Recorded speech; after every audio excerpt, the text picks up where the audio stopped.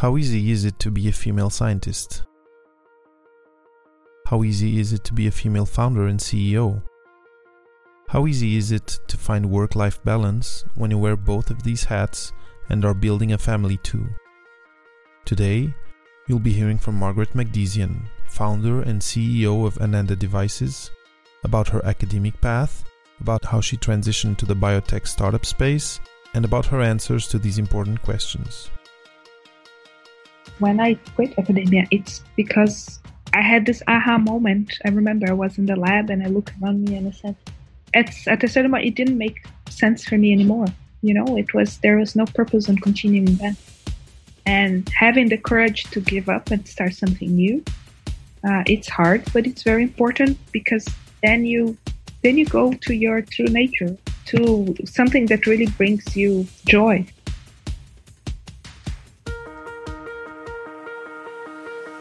Welcome to Papa PhD with David Mendez, the podcast where we explore careers and life after grad school with guests who have walked the road less traveled and have unique stories to tell about how they made their place in a world of constantly evolving rules.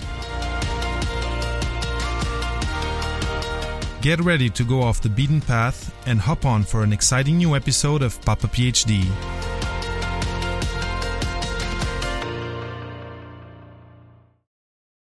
Before going on with the interview, I want to thank you for listening to the show. At the bottom of the Papa PhD website, you'll find out how to subscribe to our newsletter and how to receive a resource sheet that will help you in your career research. If you like an episode and feel that it's helped you or inspired you in any way, share it with your friends. Maybe it will inspire them too. So this week, we're talking with Margaret Magdesian. Margaret is a scientist entrepreneur with over 15 years of experience in biopharmaceutical research. In collaboration with researchers from McGill University, she has developed a great technology to rapidly grow human nervous system on a chip. Seeing the potential of this technology to accelerate drug development, in 2015, she raised funds with investors and launched the company Ananda Devices. The company has since won over 25 grants and awards in science and innovation, including the 2016 Top 10 Quebec Discovery of the Year, the 2018 Top 7 CEO in Canada, 2018 Canadian Export Challenge, and 2019 Cartier Women's Initiative Awards. Welcome to the show, Margaret. Thank you. Thank you so much for the invitation. It will be a pleasure to share some of our experiences with other scientists and entrepreneurs. Well, thank you for being here and for giving me some of your precious time, me and the listeners. So please, Margaret, can you tell the listeners a little bit more about yourself, about your studies and about how you got to where you are today? Yes. So I was born in Brazil. I study pharmacology and biochemistry at the University of São Paulo. I was always interested in the development of new medication, how our body gets sick and how it can be cured. Then after my PhD, I quickly got a position as a professor at the University of Rio de Janeiro. And so during my PhD, I did a lot of work with cells. I was studying a parasite that could invade almost all cell types. And then our goal was to identify different ways of parasite entry in the cells. And with this, what I really learned, apart from all those response curves that we do in science, was really how to culture different cell types. And then I got interested in neurons. And when I got my position, I spent 5 years studying Alzheimer's disease and how different molecules interact with neurons. And quickly I realized we do not have the right tools for neuronal research because everything is in the micro and nanoscale. The synapse is really small. The axons are very long, but on the other hand, very thin. How could we improve that? That's when I came to McGill as visiting professor in 2008 to join the neuroengineering program with Dr. David Coleman at the Montreal Neurological Hospital. And there we started a collaboration with the physics department, developing new tools to try to mimic what happens in the brain on a chip. And I really loved it and enjoyed. And from this, I was supposed to stay 1 year in Canada and at the end, we dedicated over 8 years to this project. And this, from this research that you came that you did at the Montreal Neurological Institute.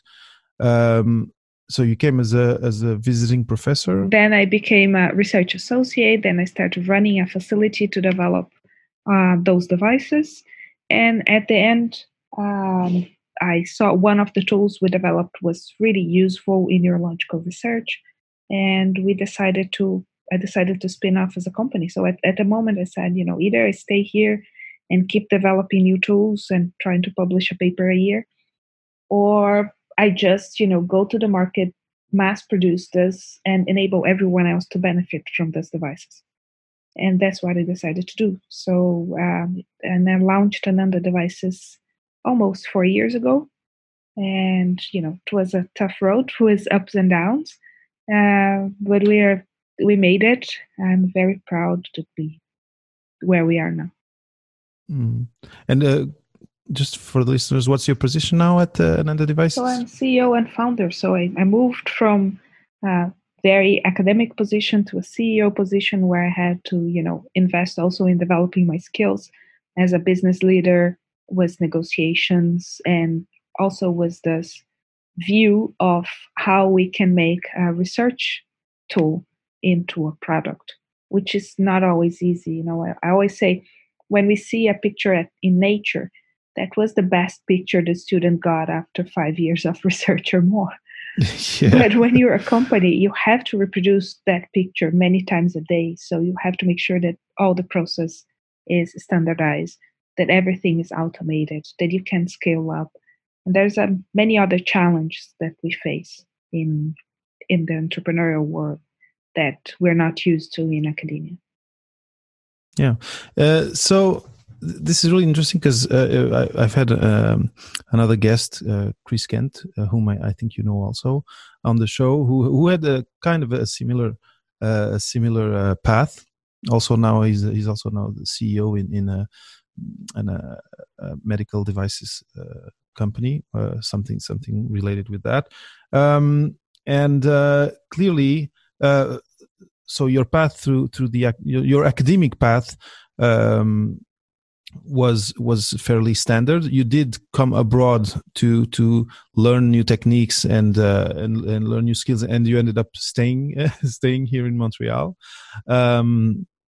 But my question to you is: it seems to me that you must have had to, when you say investing in learning new skills, it must have been substantial, right? The things you've had to learn, study, probably the training that you got in these last few years to, fully fill the shoes of being a CEO of this biotech startup. Can you tell the listeners a little bit more about how you invested time and probably resources into getting these skills and making yourself the best CEO possible? Yeah, I think I have to say that our system generally, and I can't say this really because I've worked in universities in Europe, in the US, here in Canada, and in Brazil. Nowhere people teach you about the industrial world in academia. Most scientists have no idea what happens there.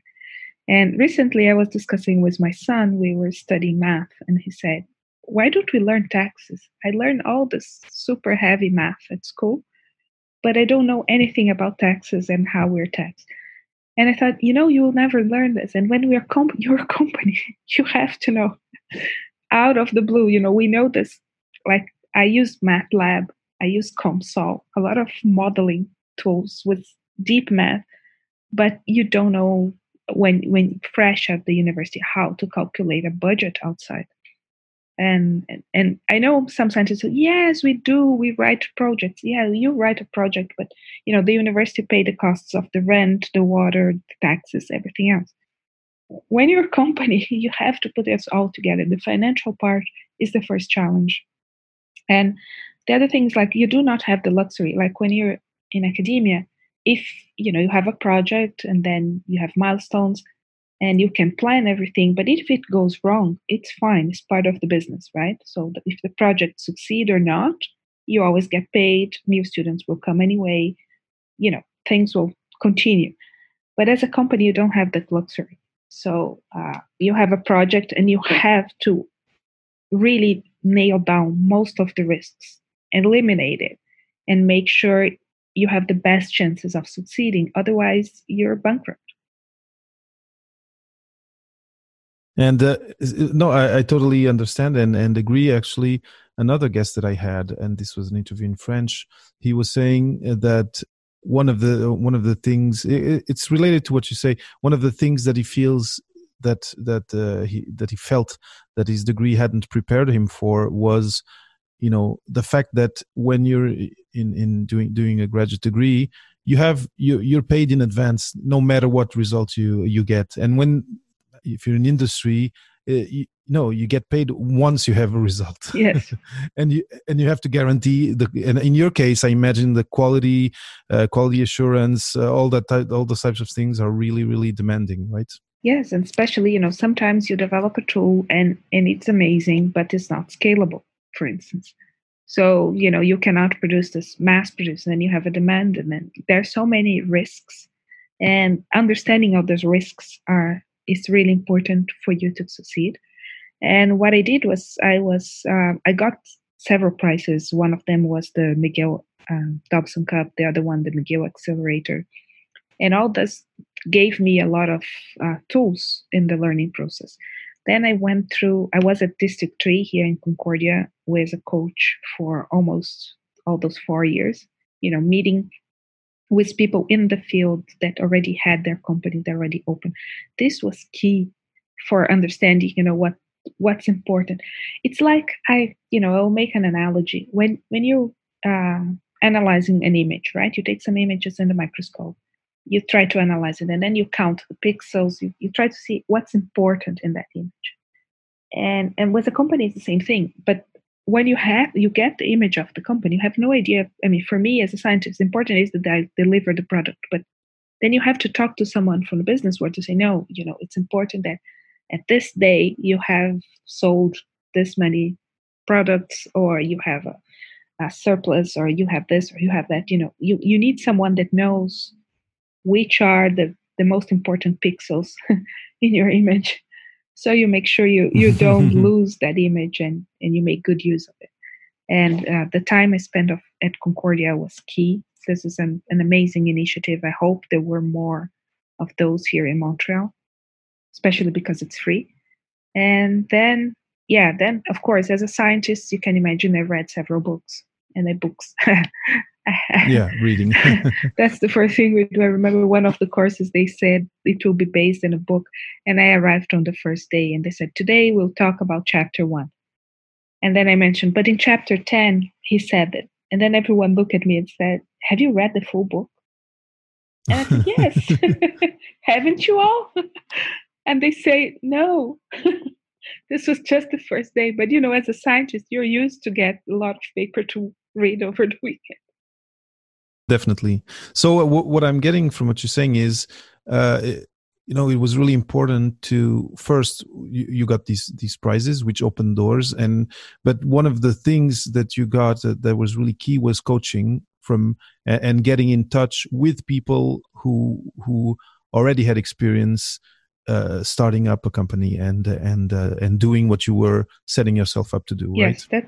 that's key, because those are the people that show you what's important in the field. Because without it, you don't know, right? Mm-hmm, mm-hmm.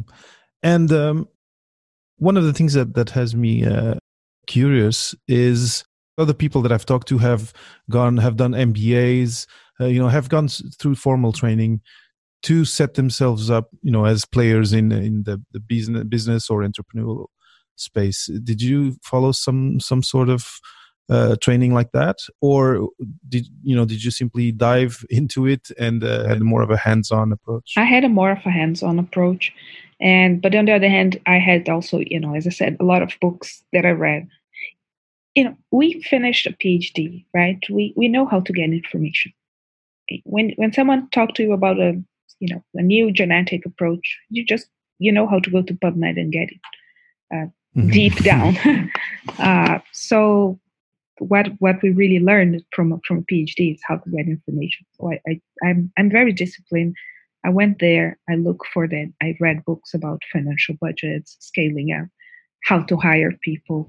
I'm just reading one now about, I read one about introverts and leadership. So several books that really relate to me. I had then the coaches. I had also a coach with a CEO initiative for a year on team building and team playing, and then, how to negotiate, read this about the interactions with people. And now I'm going to INSEAD in November. I got from Cartier a prize for a social entrepreneurship. So I did several courses, not like an MBA for that amount of time because I didn't have the time to do it. But definitely I follow up with coaches and I did short courses and books along the path. So you're slowly but surely, adding pieces to your puzzle and leveling up, let's say, but in more of a la carte type manner. Yes, especially because now we're scaling up, right? And we're hiring a lot of people. So I talked to some of the coaches, some people that I know in the field that I met, some professors of MBA courses, and you just, which is the thing is the best book for hiring, for talents. And then you read them and you go to market and use it. Mm-hmm.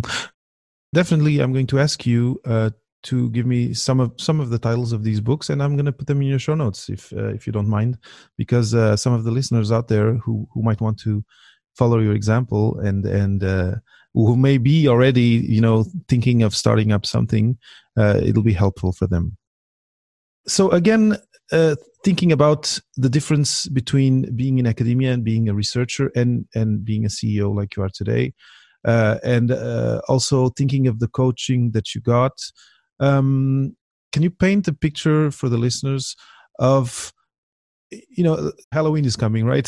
So imagine that you have a CEO costume that you can put on or that you can take off and become a researcher again.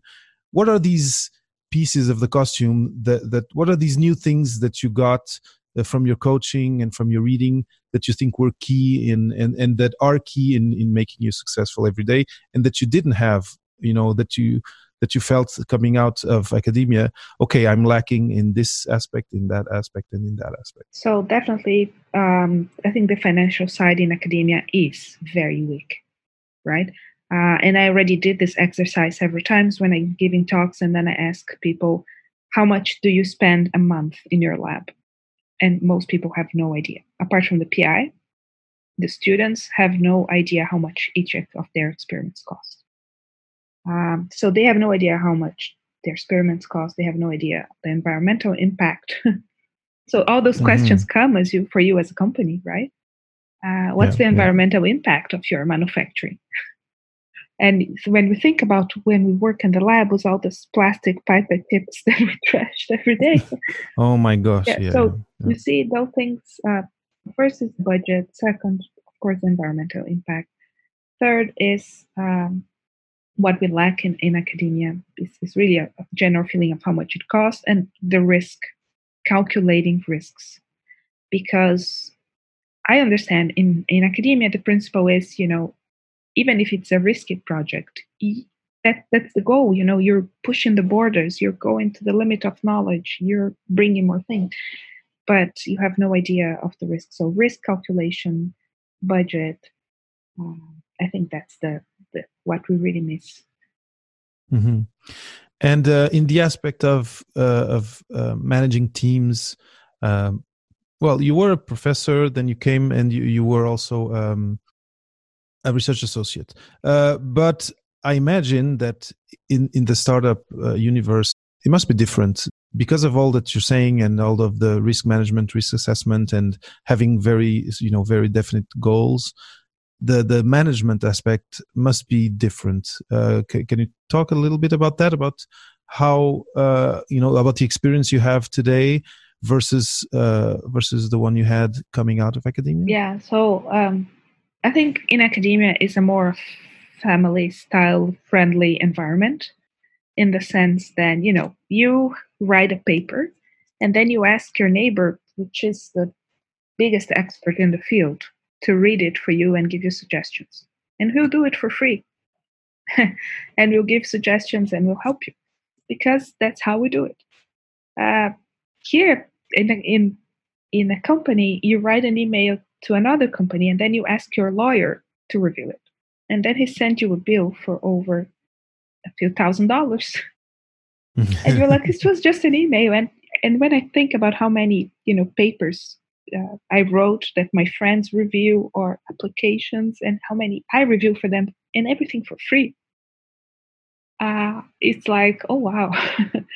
Here is different. So, and it doesn't mean that they are your enemies or something, but it's just, everyone has to eat and pay their salaries. So it's a part of the game. So I think this was my first shock.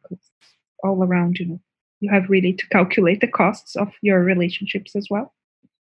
Mm-hmm. It's more like partnerships. Yeah, it's not a village. It's not a village like when you're in an institute. Yeah, especially at the MNI. The MNI was a very family-like environment as well. We have to say that. And then you talk to everyone, and here everyone. Also, a lot of people come to you because they want something from you.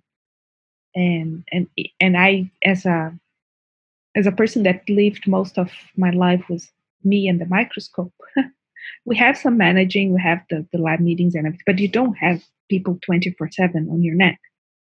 And then as a CEO, I have it. Like, I have people sending me emails in the middle of the night, and we have clients in Singapore, all those craziness. There's a lot of noise, and I had to learn how to deal with it. But this is more from my personal aspect. I'm not I consider myself not a shy person. I talk to everyone and have friends and everything else, but that much was a bit too much. Mm-hmm. This is an interesting point for me to bridge to something slightly parallel, which is coping methods. And and full disclosure, we didn't work together at the Montreal Neurological Institute, but we were there in the same interval of time. But you always came across, whenever we met, as someone very calm, very poised. But I'm sure that the fact that you transitioned to the startup space, and that now you're scaling up, etc., it must be an experience that has brought you some anxiety or some maybe even fear at sometimes of stepping into an unknown universe. And one of the things that I like to talk about, especially for the listeners who are in their graduate studies or finishing, is how to cope with anxiety and with stress, which are part of life. Can you share a little bit of what you do to manage these types of normal things of life, of someone who's either writing up a PhD or scaling up a company? Yeah, I have a very boring lifestyle, in the sense, like, I have my family, my kids, and then I have a very, those boring weekends, going with kids to the park or things like that. But this is very key for me, coming home and be feet on the ground with reality again. That's really important. And I know many people don't have that.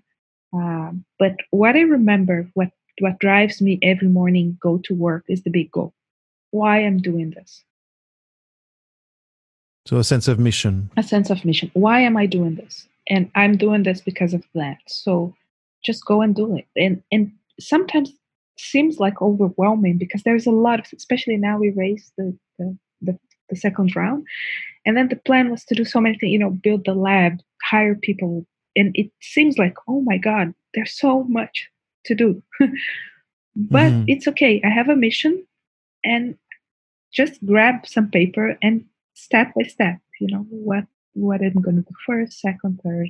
And this is how you organize things, and then move along, and every day it's so nice every day that you tick a box like, oh, we just got this done.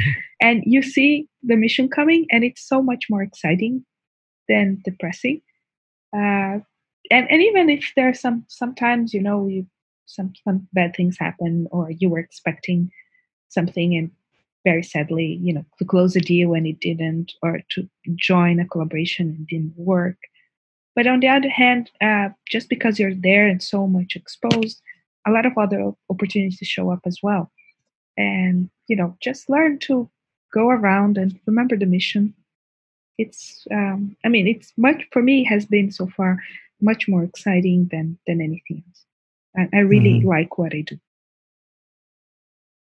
And I think the important, tell me if I understand right, but what you're saying to the listeners is if you do something with purpose and something that you see an objective that you identify with, that helps with doing the difficult things. Yes, and I think I have to be very honest. When I quit academia, it's because I had this aha moment. I remember I was in the lab and I looked around me and I said, at a certain point, it didn't make sense for me anymore. There was no purpose in continuing that.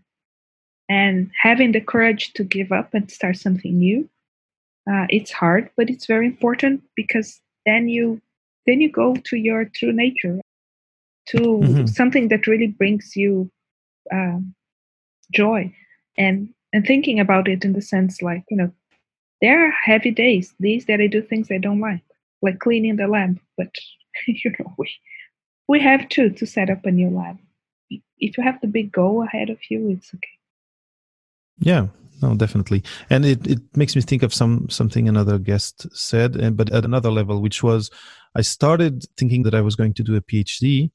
And then, when I started, I knew it wasn't for me. And I ended up writing a master's instead. So, it's the same kind of process of giving yourself the space to reassess and reorient and say, okay, I can stop. I'm not failing. I'm just reorienting. Yeah, and you can never be failing if you're doing something for your happiness, right? So I think it does mean that, people today, we live in this society of unhappiness. You cannot be happy unless you have a certain car.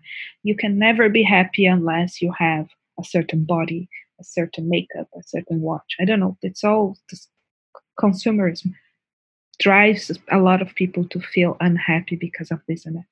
But at the end of the day, I never wanted a car anyway. So it doesn't make sense for me to fight for it. You have to be more true to yourself and think, what do I really like doing? So to not let society set up objectives for you, find your own objectives and fight for the ones that you really identify with. Yeah, like if someone think I'm a loser because I don't wear watches, it's okay because I don't like them anyway. That's so funny. It's interesting. And just before we take a little break, the name of the company, Ananda, it means bliss. If I'm not mistaken in Sanskrit, right? Yes, it is. So I have been a yoga and meditation practitioner for more than 20 years now. Still a long path to go. But and it's also something I do for myself. I don't do with a course. I don't go to a place to do yoga. I don't. I just do at home, and it's for me, and helps me deal with everyday things and keep in shape. And Is this something that you already did when you were doing your PhD? And is it something that you would advise people out there to do? yeah, what I really need is some time of silence for myself, and especially now with the company, with all the noise, telephone calls, emails, messages. Like there's so many things, so many people asking, talking to you around. So I need some time in silence. Just this half an hour sitting there help me. Just I can't say organize my thoughts because I don't do anything. I just sit there. It's just recharging the batteries. It's like you plug your iPhone into the socket. Exactly. It's just this half an hour that's for me. It helps clear and come back to the word with a new perspective. And the name Ananda means bliss, and I put it in the company because before it was Advanced Nano Design Applications, and the first letters are Ananda. And then we decided to keep it because it's also, I hope, our devices will accelerate the discovery of new medications for people that need it. the intention is there. Awesome. Okay, Margaret, we're going to take a short break and then we'll come back and talk a little bit Thank more. you. If you have a question or a theme that you'd like to see covered in our interviews, you can now simply go to anchor.fm/PapaPhD and record a message to be featured in one of our future episodes. And be sure to follow Papa PhD on Facebook, Twitter, and Instagram, and to subscribe on your favorite podcast app. So welcome to part 2 of our interview with Margaret Magdesian. We were learning how she had devised the name for her company, which to me was very cool. We learned that she has been a yogi for a while, and we've heard a little bit of why she does meditation and how meditation helps her recharge her batteries to have her full capacities at all times. But now a question that I'd like to address, Margaret, is, I said in your bio that you had a prize that was called SheEO. Can you talk a little bit about that? Yes, SheEO is a great initiative. It's initiative of women helping women, and it's a group started in Toronto. I think now they're in 5 countries, and the goal is, to give microloans for women entrepreneurs without personal guarantee. And this is amazing because when we started the business, we also tried to get loans. And even the governmental-sponsored ones, they all ask for personal guarantees. And on sense, like many women that start a business, they have kids. They cannot give their home as a guarantee. A lot of them are starting a business exactly because they need a flexible time to work and take care of their kids at the same time. And this can be really tough. So having something like that is amazing. Although this was not my case, but I think it's really important to have. And not only about the loans, it's 100,000 loan without personal guarantee and without interest. And the second thing is they gave us coaching. The CEO coach was very important for me on developing my leadership style. Because when you see business and you read books, like I don't know if you read the biography of Steve Jobs and all those tough guys, and now it seems like they get in the room, knock on the table, tell everyone everything is wrong. This is not my style. I'll never start screaming at people for no reason. And I think it's horrible. And this is not my style. I don't want to be like that. And I don't want my company to have those values. I want a different type of leadership with more, people really responsible for their decisions and not like children you have to scream at them. I don't even scream at children. So anyhow, I with the SheEO coach was very important to develop my leadership style and make it effective. And it was great. And it helped me also read a lot of books about other leaders that, got to their positions without screaming, knocking on table, and at the same time showing their values. The other thing, it's a huge network of women.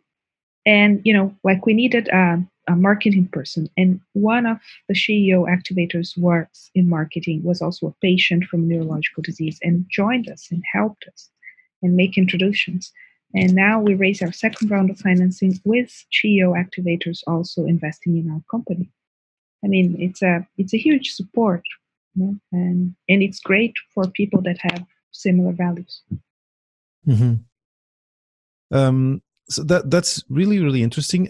Just out of curiosity, are there a lot of women in SheEO that are in science? Some of them are, but the interesting about it's because only 4% or less than 4% of venture capital go to women founders.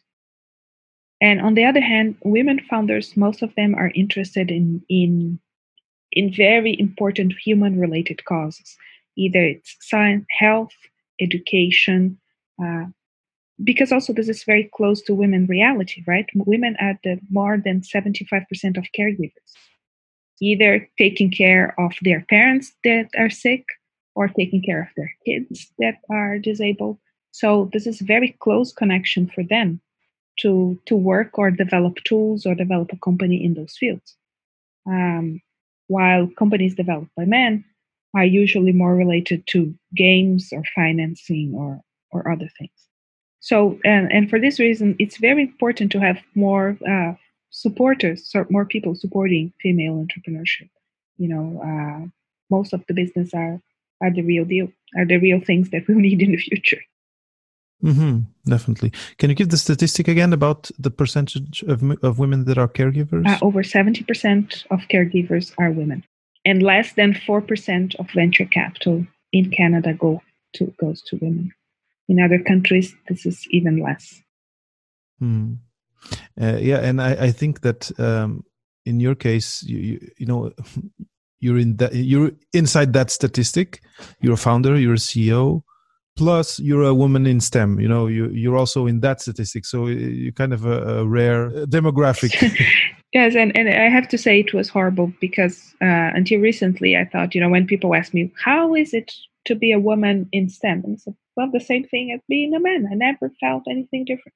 How is it to be a woman entrepreneur? Well, but at the end of the day, I have to realize I am a minority. I am a privileged person. It's horrible to say that. I grew up with people that stimulated me to study, to learn. I mean, nobody never told me you can't do this or that. But statistics show that over 60% of women in North America never thought they could be a CEO.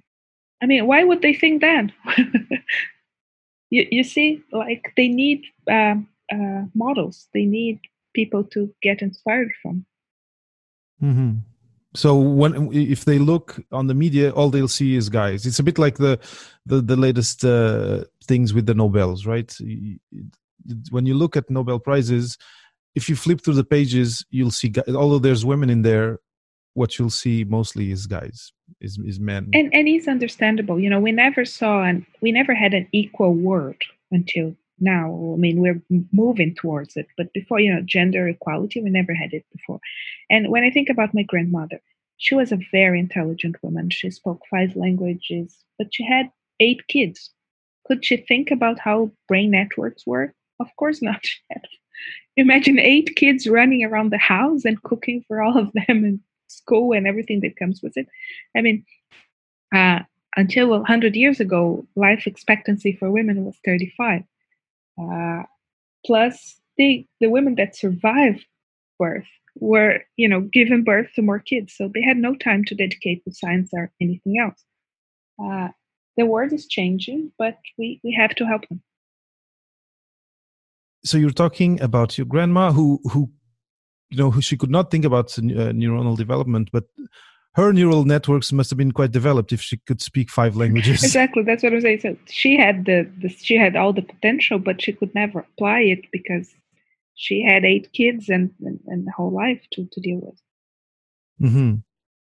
And those things changed, and now now I guess it's time to rebalance the field, let's say, but it's still pretty unbalanced, right? Like you were saying, the statistics are pretty bleak. Yes, it is, and most people are just used to it. And even like there was a study done in Toronto. When I say in Toronto, because when we think about gender inequality, we think about third world countries, people suffering, but those things are happening in Switzerland, in Canada, in Scandinavia. So they published a paper. They sent a paper, a scientific paper, and it was signed by a man, John Doe, or Jennifer Smith. I think it was John Smith or Jennifer Smith. And John Smith's paper was exactly the same, but it was approved 60 times. Was 60% more approval than the lady's paper, which is, the bias is still there. Yeah. It's an unconscious bias, maybe, but we have to help each other. That's why organizations such as SheEO are really important to help, we do this faster. Otherwise, it will take 200 years. Yeah. Oh my gosh. And so for the women that may be listening to the podcast, when you go to one of these meetings, what does it look like? Who are the women that you see and that are doing great things? What are they doing? What are projects that have inspired you?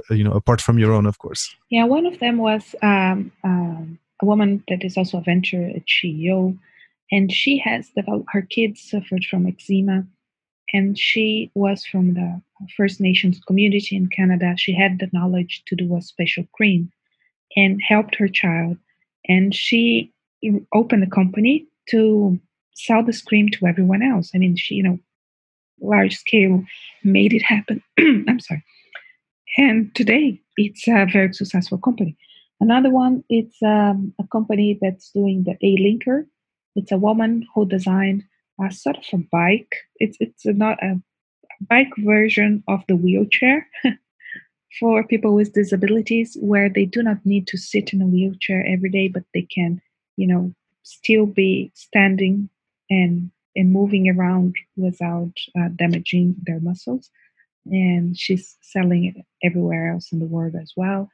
How there are so many companies there that was really impressed, and most of them, helping people with their everyday lives. Mm-hmm. What strikes me and what I find very inspiring, and first I had never heard of SheEO, but all these projects that you're talking about are really about bringing help to people. It's not just a product that you're going to sell. It's really there's people have problems. We're gonna find a solution, create it, and put it out there. It's it's a very different vibe than what you get by turning on the TV. Exactly. And this is so inspiring when you go there and see people doing all this. And then I sometimes I face PhD students that have an idea, want to start a company, and they will come and say, I don't know if it's going to happen. And then I tell them, look at Angry Birds.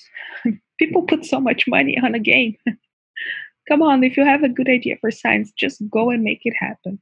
Try at least. We don't know. It's not in your control that it's going to be successful or not, but you have to try. Yeah, not be afraid of trying, for sure. And and like you were mentioning, try yourself at competitions like the Dobson Cup at McGill and things like that might be stepping stones to then making your project more and more real and larger scale. And now another question: is there a way for people who are women who are considering starting something to go to these meetings and almost just go have a taste of what's happening and of that of what that group is doing? Yes, you can go on their website, sheeo.com. Let me check again before I say something. And we I think applications are open for new ventures that would need help. So if you can help a women entrepreneur, if you have skills to help or money or something you want to join, you can join as an activator. If you're a venture and you want help or you just want to be part of the community, you can also join. It's sheeo.world. Mm-hmm. And are there workshops and those types of things that people can go, that women can go and learn skills that they want to develop? Yes, they have webinars worldwide, and it's really interesting. Excellent. Well, I'm glad you mentioned it, because I've had other guests that have mentioned this issue of sometimes working in a male-dominated space, or going. One of the latest ones, actually, she talked about this other this other group. It was started by a journalist, by someone who's on TV, etc. So part of being, and tell me if I'm wrong, but part of being a CEO is being able to present yourself and your project. And I think this is not an innate skill for everyone, right? To be able to go and ask people, hey, invest in my project. Why? Well, because it's really good. No, you need skills also for that part, a little bit of marketing skills. And there's a lot of talk today about personal branding, right? And I think that one of the things that this group does is help women work on that aspect. Is this something that you had time to work on, the marketing aspect? Yes, we had to do it a lot, especially as a scientist, right? This is, again, I forgot to mention before, but it's a huge stumbling block for us. Like when people ask me, what do you do? And I was saying, oh, I use microfluidic tools and atomic force microscopy to develop tools against neurological diseases. Nobody knew what I was talking about. Seemed like a crazy person talking in front of the audience. And most people, those words do not relate to anyone. So I just made it short and like, oh, we develop mini brains on a chip to accelerate drug development. Companies can test on those mini brains. Sounds like, for a scientist, it's like, oh, it's horrible. It's not really mini brains. You're putting neurons. Those are individual cells. I know, but even neurons is a word that not everyone understands. So to make it for a broad audience, we have to use the right words as well. It happens also. Once I was giving an interview for the MNI something, and then the guy asked me why it's important to organize the neurons, and we were having lunch, and I look at my plate and said, "You see, it's like spaghetti. If you put it on a plate, each plate will have a different organization, and then when you test how those spaghetti is connected, you get completely different response. So by organizing them all the same, you always will have the same circuitry and the same response." So the guy published the article saying neurons are like spaghetti. so so at the end of the day, I have to work on this myself to make sure that neurons are not like spaghetti, but they are like brain, and not necessarily just neurons. So you have to find the right words for your message. Yeah, there's always this challenge in popularizing science of this challenge of oversimplifying versus just going to the precise level that that your audience will understand and will be able to relate with, without being without being oversimplified. But I'm sure that in your domain, part of what you do for sure has to be defining, writing copy and defining messaging that's going to be well adapted to your audience, right? Yes, and definitely you have to talk to people, because those are the ones who pay for our research. But back to the public, they are the ones that need it. They are the ones expecting us. Again, people that had the chance in life to study that much, to understand that much, they are waiting for us to do something about it. They invested in us. You have a compromise. We cannot just stay in circles talking about the protein XYZ or the NMDA receptors. We have to give them back some of why science is important. Otherwise, it's what's happening in the world now, that everyone thinks science is nuts, like with this anti-vaccine movement and everything else. People, we lost credibility because we're not talking to them properly. They don't understand what we do. Yeah, and that's a real problem, and then that gives space for the non or the anti-science people to to gain traction. If we don't educate them, even using not the precise words, if we don't educate the public, who will? That's a big issue. It's something I've thought about a lot. Maybe I'll I'll create another podcast to talk about that, because it's so vast.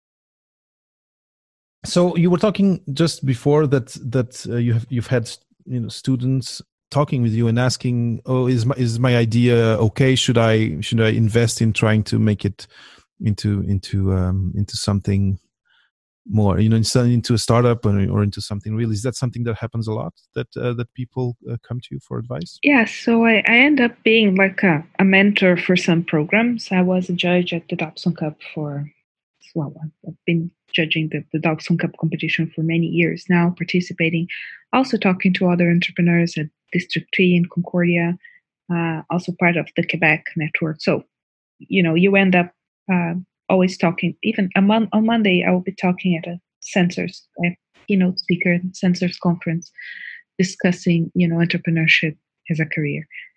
And people ask me a lot about, I have this idea. I mean, just try it, right? Just try it and see how it goes. Don't be afraid. If you have a good idea, it's going to pass. If not, you try something else. You're smart enough. And so anyone out there who's thinking of something like that, can they reach you, and how can they best reach you and ask you some questions? Well, that's the key point. My time. That's this is a very tough, very hard part of my organization now. That's which I'm trying to get more time. But we should definitely organize something. So if you have questions, go to this meeting on Monday. It's a sensors Congress. Will be at the Palais de Congrès in Montreal on Monday afternoon. I'll be talking there. So come to one of my talks. I usually post it on LinkedIn. I'll be happy to talk to you. Excellent. And well, we've covered a lot of stuff. We've even talked about meditation, which is something that's close to my heart. I feel that either meditation or some type of mindfulness habits are simple things that can help graduate students a lot, or even young PIs, anyone who has a life that may have some aspect of stress or anxiety can gain a lot from that. I'm super happy that we touched upon that.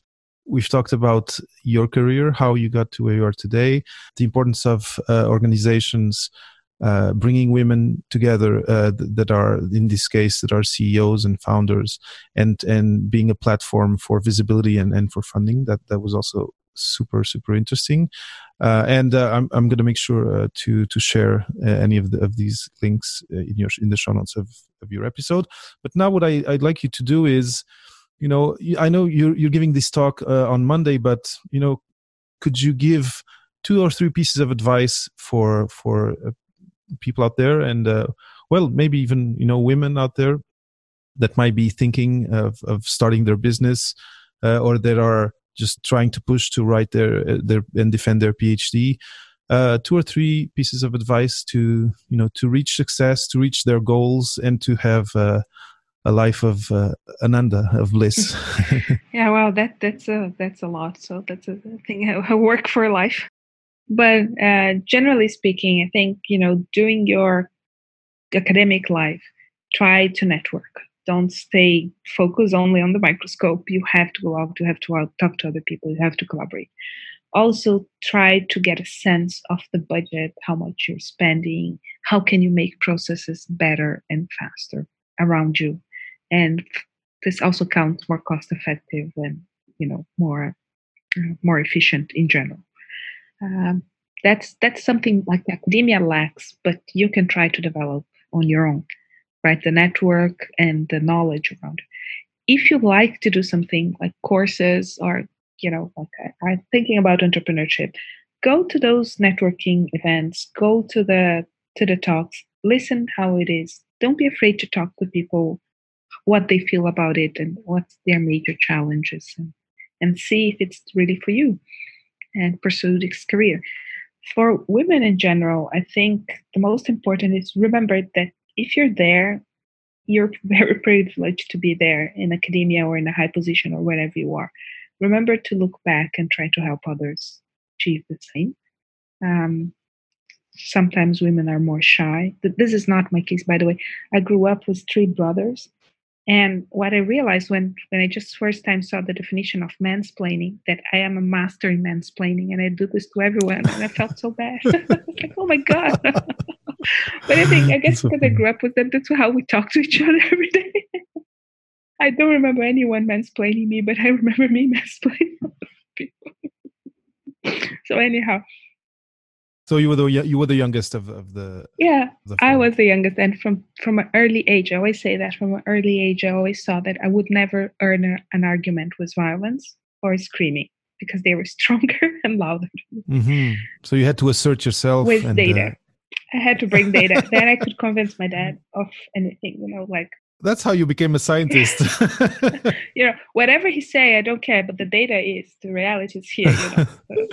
That's so funny. The vase is broken, and I don't play ball in house. So we know who broke it. Excellent. So that's more or less it. Thank you so much for the invitation. Margaret, it was a pleasure.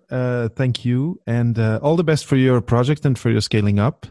And I guess I'll keep in touch and see how things are going and what the next steps are in your adventure. Thank you so much. It will be a pleasure. Thank you. All right. Bye. Bye-bye. Thanks for listening to another episode of the Papa PhD podcast. Head over to papaphd.com for show notes and for more food for thought about non-academic postgrad careers. I'll always be happy to share inspiring stories, new ideas, and useful resources here on the podcast. So make sure you subscribe on iTunes or wherever you get your podcasts to always keep up with the discussion and to hear from our latest guests.